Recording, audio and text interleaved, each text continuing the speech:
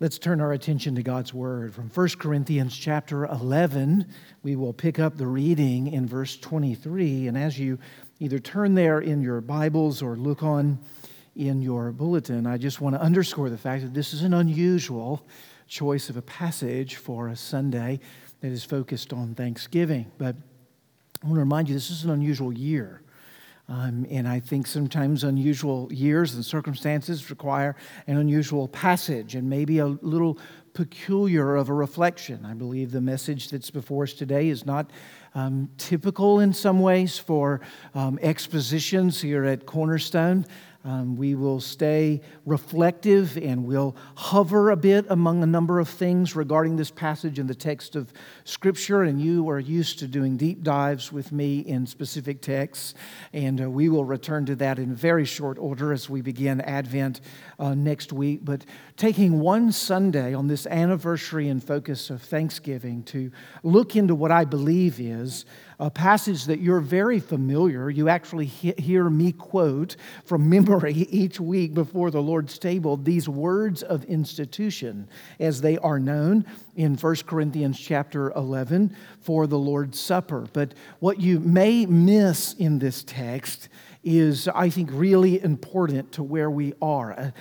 Almost a throwaway hint of Jesus' own heart of thanksgiving in the midst of the institution of the Lord's Supper. And I see a myriad of beautiful ironies that drive us to the very deep heart of what a thankful Christian really is to look like. And I think we see it here in this text, and I hope that you'll bear with me as we consider it together for a few minutes. God's Word, 1 Corinthians chapter 11, beginning in verse 23. For I received from the Lord what I also delivered to you, that the Lord Jesus, on the night when he was betrayed, took bread. And when he had given thanks, or after he had given thanks, he broke it and said, "This is my body, which is for you. Do this in remembrance of me." In the same way also he took the cup, and after supper, saying, "This cup is the new covenant in my blood. Do this as often as you drink it in remembrance of me. For as often as you eat this bread and drink this cup, you proclaim the Lord's death until he comes." The grass withers and the flower fades, but the word of our God will stand forever. Amen. Let's pray together. Our Father in heaven, as we pause now in your presence, having heard your word read in our midst, we would plead that you would grant to us the presence of the Holy Spirit to illumine this word, to enlighten the eyes of our heart, that we might behold the wonders of your grace. We ask it in Jesus' name. Amen. Well, over the last couple of decades, it's been interesting to see a number of medical doctors, therapists, psychologists, and others note the importance of giving thanks for our health, whether physically, emotionally, or mental health, the importance of pausing in the midst of a busy and often heavy-laden, difficult, challenging, trial-filled life, to pause and, as one medical journal said this week, count your many blessings. Didn't finish it and name them one by one, which is the song that you remember, but the thought is there. And they argued that if you desire to have a contented and joy-filled life, you're going to need to inhabit the practice of thanksgiving on a regular interval. Now, we know this simply phenomenologically. I think experientially, if you can transport yourself to a memory of a time where your disposition was thankful, if it's not maybe this morning as you come into the presence of the Lord, you might also recognize your soul in those moments to be more at ease, more patient with people who are around you, more cheery dispositionally and how you look and perceive the world, more hope-filled, easier to get along with the people who are around you, because your eyes are filled with the abundance of the things of which have been provided. You are aware of your blessings. One of the ways in which we make the load of life, and the load of life is heavy, it's often referred to as a toilsome life, even in the Scripture, using a language of heavy laden, that reference to the passage that David actually just noted, the light and easy yoke of Christ comes with this idea of heavy laden is often the experience of our life. If you know how to make that load heavier, or if you can think of it this way, a way to make that load heavier is to constantly dwell on the heaviness of that load. And then talk to others about the heaviness of your load. If you sure enough want to dominate your life and double, as it were, your load, keep talking about how heavy it is. But if you begin to speak about thanksgivings and blessings and tune your heart to be able to be aware of the riches that have been provided for you, you'll feel that load lighten. And that's true individually for us, but it's also true of faith communities, of the church. It's true of our families, our neighborhoods, and yes, believe it or not, even of a nation. Our social fabric is often torn at in any relationship when we are constantly discontent or griping or voicing those complaints. Robert Hughes calls this a complaint culture. Whether it's at work or in a church or in any context, when you're with people who just bring you down in the way that they think and speak, you're going to find yourself, as Christine Pohl put it, wanting to be anywhere but there.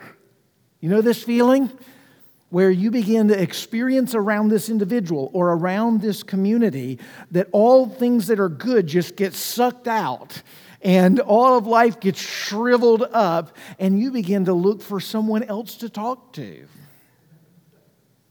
You know this experience with others. It happens in relationship. It happens individually in our souls, which may be one of just the phenomenological reasons why the Psalms, when it calls us into our gatherings for worship, is constantly speaking to us of praise and thanksgiving. We are to enter His courts with praise. We are to have thanksgiving on our lips to give testimony, just as we just did in the assembly of the upright.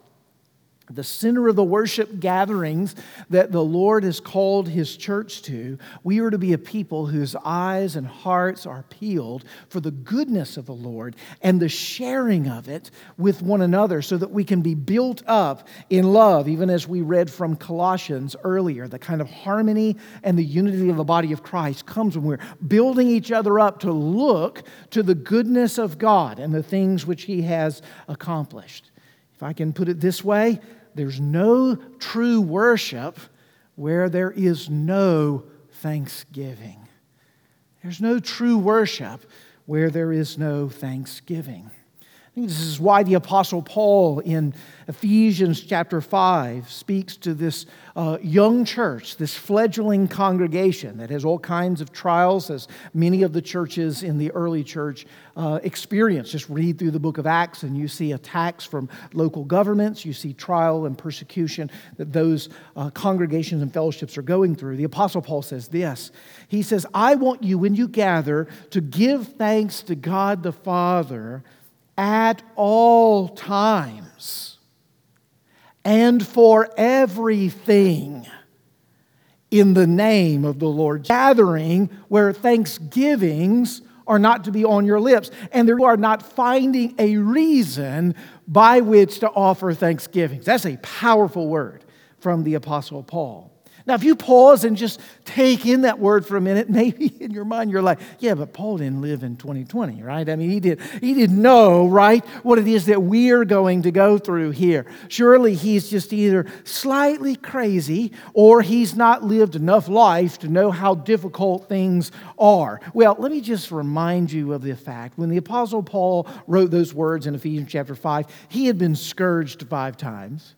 He had been beaten 3 times. He'd been imprisoned multiple times. He'd been stoned outside of a city, left for dead, then went back in the city and began to evangelize again. So before we get on our high horses, thinking the Apostle Paul is kind of naive about how hard 2020 is, I think he knows something about that. He's got lots of street cred to be able to speak to us about Thanksgiving as a man who experienced unbearable pain and difficulty in suffering for the name of the Lord Jesus Christ. And I'd just like to suggest to you he's not a crazy man. Now, it's a little harder empirically to prove that, right? You have the history of his sufferings that he went through. That's a little easier to appeal. But let me just remind you, he was a brilliant man, taught by the teacher Gamaliel, one of the leading teachers in Jewish history of his generation. You can read about him even now. He was widely esteemed among the intelligentsia of his day in Jewish circles. He became the apostle to the Gentiles and the most influential movement leader of the early Christian church. This was a man who has written to us the most precise theological tomes that we have in the New Testament. And so to question this man being a little off his rocker or his mental health being in question, to say something so bold as to give praise to God at all times and for everything. You mean illness, Lord? In a situation of illness? You mean my loss of a job? You mean in a failed relationship? You mean in 2020 at all times and for everything? You're really calling me into this? Paul's saying, yes, that's exactly what I'm calling you to. I think that we need to instead not try to come to the conclusion that he's crazy or naive, but that maybe he knows something we don't know. Maybe there's a secret ingredient to Thanksgiving that the Apostle Paul has within the reservoir of his own soul that he wants us to know in order for us, regardless of circumstances, to be able to be brimming with thanksgiving and praise to Almighty God. I want to look at what I believe is the secret in our time together today. And in order to do that, I want to just again note that for those of you in here, and I believe there are probably a number of us, even though I don't know everybody's story at this moment in this room, and I haven't in each of the services this morning, there are certainly burdens and sorrows and sufferings that are right now maybe at the top of your heart. And Thanksgiving is one of these things, as you speak about it, it's like fingernails on a chalkboard to you. It's as far from where you can get to where you are right now. And so a part of you may feel or may sense even a little resentment that we've got to talk about this matter right now when really you'd prefer me preaching from a psalm of lament today to talk about the suffering of 2020. That would be appropriate for us to do. And I want you to know as we're talking about Thanksgiving, I'm not asking you to stuff down in your soul the things that are painful. Paul is not Pollyanna here in this text. He's not saying, oh, just look on the bright side. Pretend there's not a pandemic that's taking lives. Pretend there's not racial tension that's dividing a country. Pretend there's not political strife at every level. Pretend there's not a plummeting bottom line in your business and checking account. Pretend that there's not tension in your marriage like there's never been before, heartbreak among your children like you've never experienced. Paul is not saying, just give thanks, just come in and give thanks, just put all that aside. He's not doing that. Paul knew how to lament. You see that over and over in his letters. You remember in 1 Corinthians chapter 12 how the Apostle Paul had a thorn in the flesh. He tells us that he cried out 3 times to the Lord to be delivered from his thorn in the flesh. 3 times he cried out. The language there is of a strong cry, a desperate cry to the Lord to be relieved of that which was plaguing him. Now, we don't know what it was, at least not with clarity. There's lots of opinions and thoughts out there. A physical malady potentially of some sort. A spiritual oppressor that may have come and given him oppression in the midst of his ministry. We don't know. But as he cried out to the Lord, he did so with lament and with petition. And yet, as he cried out to the Lord did not relieve him of the thorn in the flesh. I want to note something. I think especially as we see numbers of the virus go up and Thanksgiving plans be completely turned upside down. We have prayed since early part of 2020 that the Lord would take COVID-19 away. And His word to us today is not yet. We've cried out. Many of us have fasted and prayed, pled with the Lord from the promises of His word over many facets of what have gone through in 2020. His answer at this point is not to take away our proverbial thorn in the flesh. You know what His answer is for us? It's the very same answer He gave to the Apostle Paul.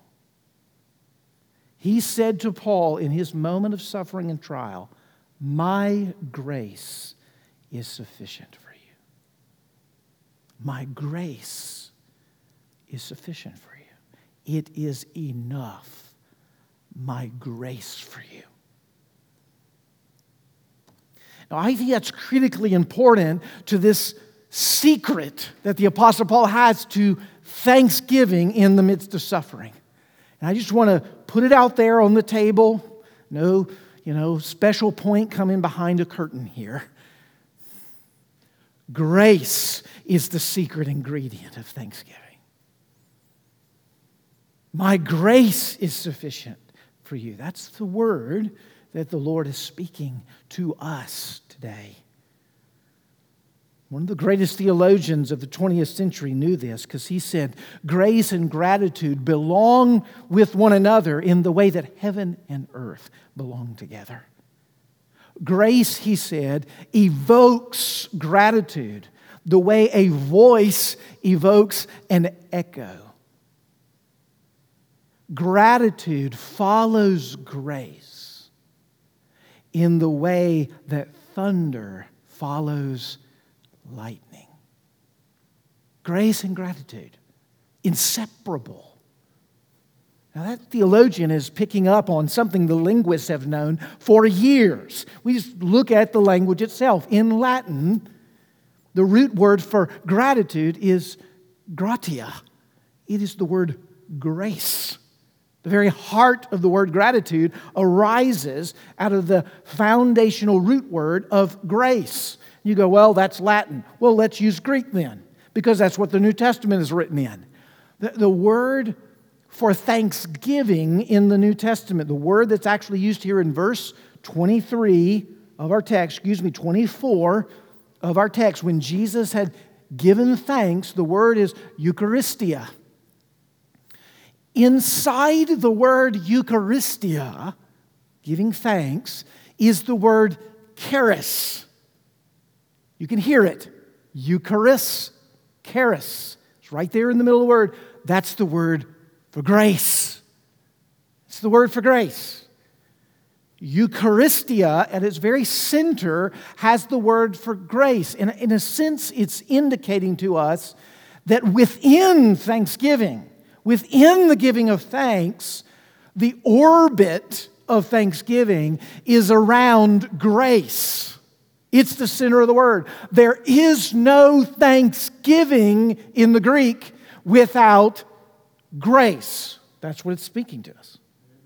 There's no thanksgiving without grace. All of it's grace. Now, when you hear that word, Eucharistia, I hope some of you, church history buffs as you are, church tradition buffs as you may be, coming and hearkening even from other church traditions, you may hear the word Eucharist. Eucharist is, of course, the classic language in the Anglican tradition and in Roman Catholicism. You'll hear this in ancient faith traditions. We also utilize the language, but to a lesser degree, in our own discussion of what we will celebrate here in just a few minutes, the Lord's Supper. It is referred to as the Eucharist. And you should not be afraid of that language like, ooh, that's weird. That's a little mysterious and strange. It's just the word for giving thanks, and it's right out of our text. It's right out of our text, verse 23 and 24. Jesus took bread, and after Eucharist, He broke it. That's what it is. He gave thanks. This word, Eucharist, is indicating Jesus' own gratefulness for what it is that He's instituting, for what it is that's taking place in this moment around this supper, what's being accomplished, what's being forged. That the supper itself is administered and instituted by thanksgiving. It comes, it's the on-ramp, it's the runway into the administration of the supper. That He pauses in the taking of the bread and He Eucharists. Now, if you can see that grace and thanksgiving go together in the text, it's no surprise then, is it, that this table we refer to as a means of grace to us. It is a thanksgiving meal that is full of grace to us. It's right there in the text. It's just the language of the text simply doing its work. Now that's really surprising. And it's really surprising if you begin to say, well, what if the Apostle Paul, as he's recounting Jesus' context, and Jesus in the historical moment, which you can read about in Luke 22 or any of the ends of the Old Testament or New Testament Gospels, you'll read of the institution historically and the narrative there. In that moment, if Jesus was giving thanks for His circumstances, it would make no sense whatsoever. In 24 hours from the moment that He institutes the Lord's Supper, He is dead on the cross. He is dead in 24 hours after giving thanks for the bread that He breaks and for the cup that He administers.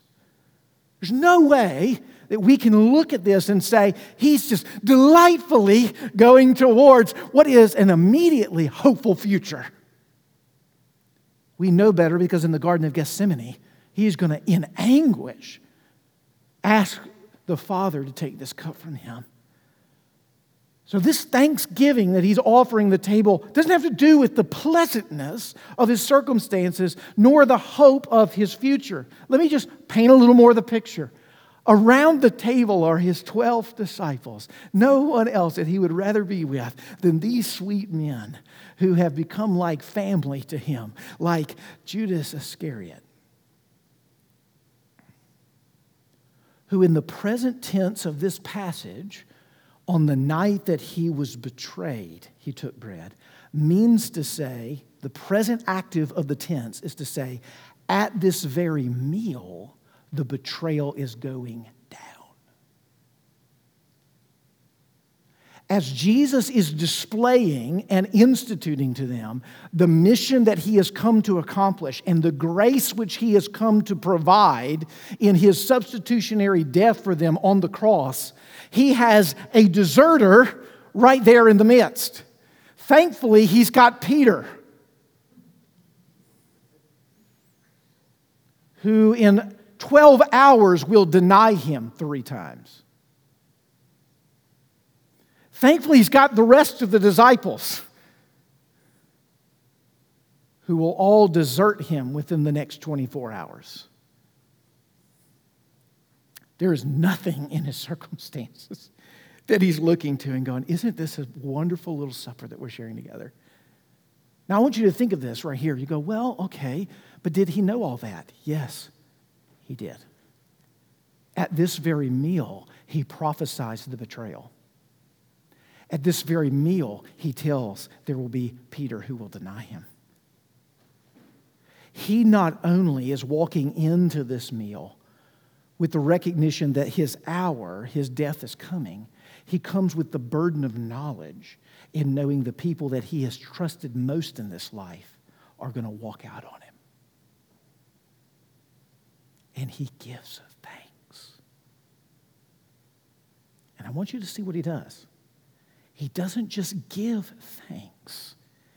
He then takes the bread and the wine that is a symbol and a picture of Himself, and to the ones that will desert Him in His moment of death, He gives the entirety of Himself to them. My body broken for you. For you. He is pouring on the grace in this supper. My body broken for you, my blood spilt for you. As often as you eat and drink this supper, do this in remembrance of me. And all of you that I'm speaking to are going to leave me in short order. And we might say to ourselves, man, I'd push back from the table and find some better friends. And you know what Jesus is saying? It is for this type that I have come. It is for this type. It is for the sick is who I have come. It is for the traitors and the deserters and the deniers are the ones in whom I have come for. In this moment, as I give myself to them, and I know that they will not give themselves to me in the short order of this history, I do so with thanksgiving, because what I know I'm about to do is by my grace, I am going to lay hold of them in such a way that they will never get away. I will secure them in my grace. I give thanks, Eucharist, for the grace that's going to lay hold of these wandering souls, prone to wander. Lord, I feel it. Prone to leave the God that I love. I'm going to lay hold in grace of those whom I love, as they trust in me in faith. And they see the glory and the power of redemption over time revealed to their own eyes, to their own hearts. It's an amazing picture. You see, when Jesus is giving thanks, He's seeing the mission of His Father accomplished. He's seeing grace won. He's seeing victory over sin and death. Notice, He's not died yet. But He's already saying, when you eat of this bread and when you drink of this cup, you proclaim the Lord's death until He comes. He's already there. He, in grace and in faith, is giving thanks. And He's not taking it from His immediate circumstancing. He's taking it from the surety of the promises of the eternal plan of redemption, of which He will secure in His cross and in His resurrection. What an amazing testimony of faith. I give thanks, O Father, in the midst of being slayed, because I know what it is that you're accomplishing in and through this. And the many more suppers that we will enjoy for all eternity together, secured by the grace that is provided in and through the cross and the resurrection. You know, what's remarkable here is this is not Jesus showing grace to His disciples in the midst of them being slightly indifferent. You know, like, oh, I wish they were more interested in my message or in my mission. This is Him showing favor in the face of their demerit, in the face of their failings and their sin, in the face of their rejection. What this means is so important for you and me. Do you see, when you come into the presence of the Lord, into the sanctuary, when you come to this Lord's Supper, who God attends through the power of His Holy Spirit and meets us in and makes of it a means of grace, when you do that, you're coming in very similarly as these disciples gathered around the table as Jesus institutes the Lord's Supper. And there we all are, good Christians who've been faithful to Christ. I mean, we would never, like Judas, serve money more than God. And choose to betray, as it were, our Lord for a few fleeting earthly pleasures. We wouldn't do anything like that. We would never, in a moment of potential persecution, deny our adherence and allegiance to the Lord Jesus Christ, would we? Oh, no, I will be faithful when that day comes knocking. Are you sure? None of us are absolutely sure till the moment that happens. Friends, you have to walk in faith to trust that the Lord would grant you grace in the moment, even when you would potentially deny Him before those who would do you harm.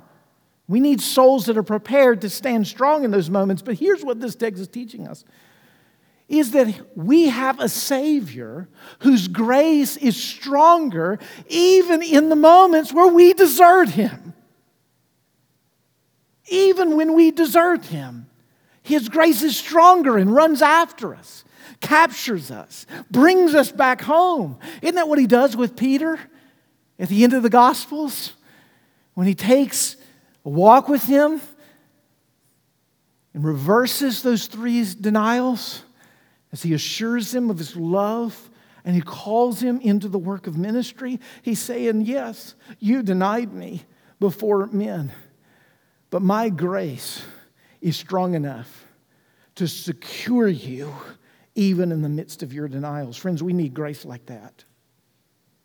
And you know what? It was that grace, I believe, that made Peter the kind of stalwart he would become.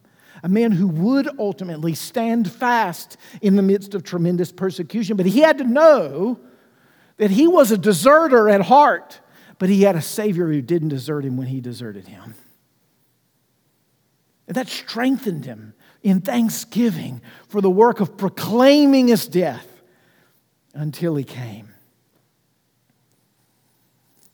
Tolkien uses the phrase in one of his wonderful essays on fairy stories, this term called eucatastrophe. Have you heard of it?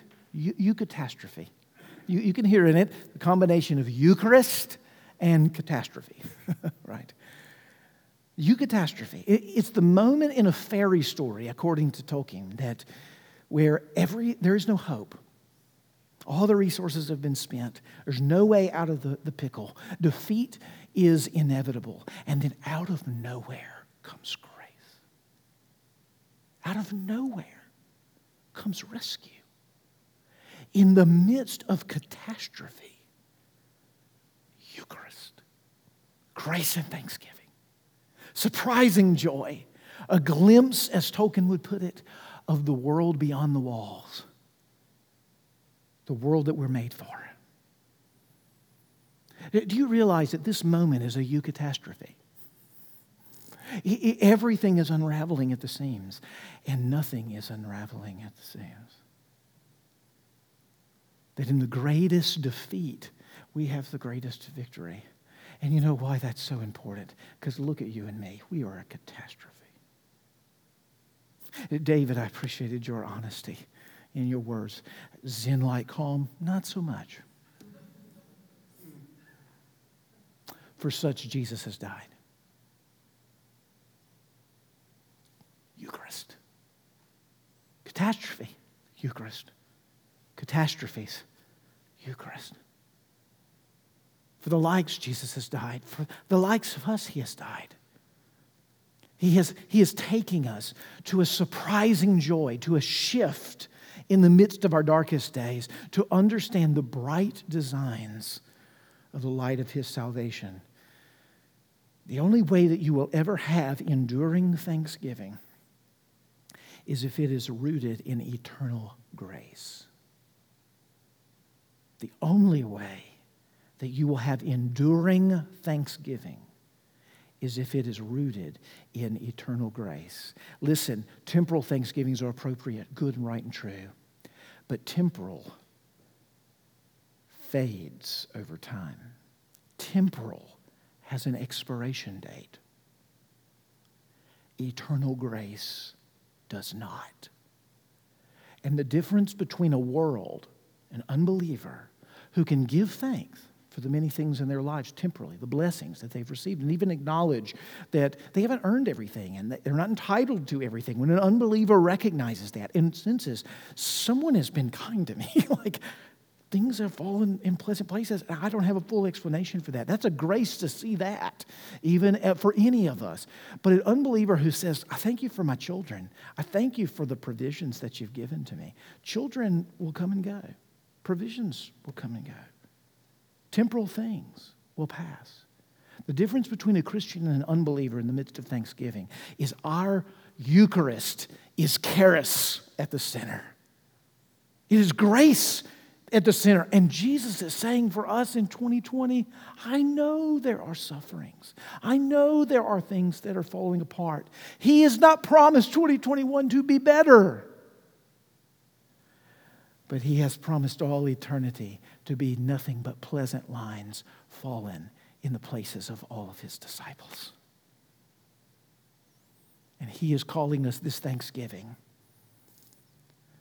to Eucharistia, to a thanksgiving that arises out of grace, and to know that no matter where we are, and no matter what circumstances or how dire they may become, there is a reality on which our life is founded that nothing in this world can change. There is now no condemnation for those who are in Christ Jesus. Nothing can separate you from the love of God in Christ Jesus our Lord. Praise be to God. Praise be to God. Father in heaven, what a beautiful truth. What a remarkable, strong place, glorious place to stand.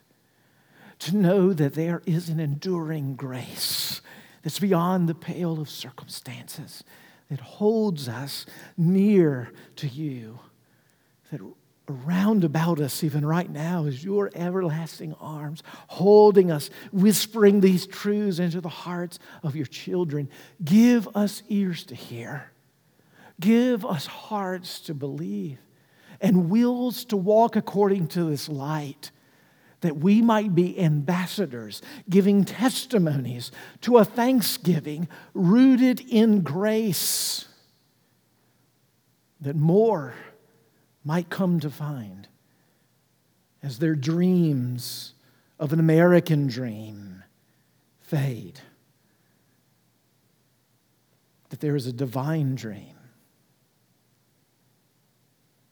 a plan from before the foundation of the world that was set in motion by a Father, Son, and Holy Spirit who have come to redeem the world and have paid the penalty for the sins of His people, who are reconciling all things and will make peace by the blood of the cross. Let us dream that dream. And let us know it to be more than a dream. Let us know it to be the truth and the reality on which we live and move and have our being. Lord, again, surprise us with this grace that we might give to you the praise and the thanksgiving that you are worthy of. This we ask in Jesus' name. Amen.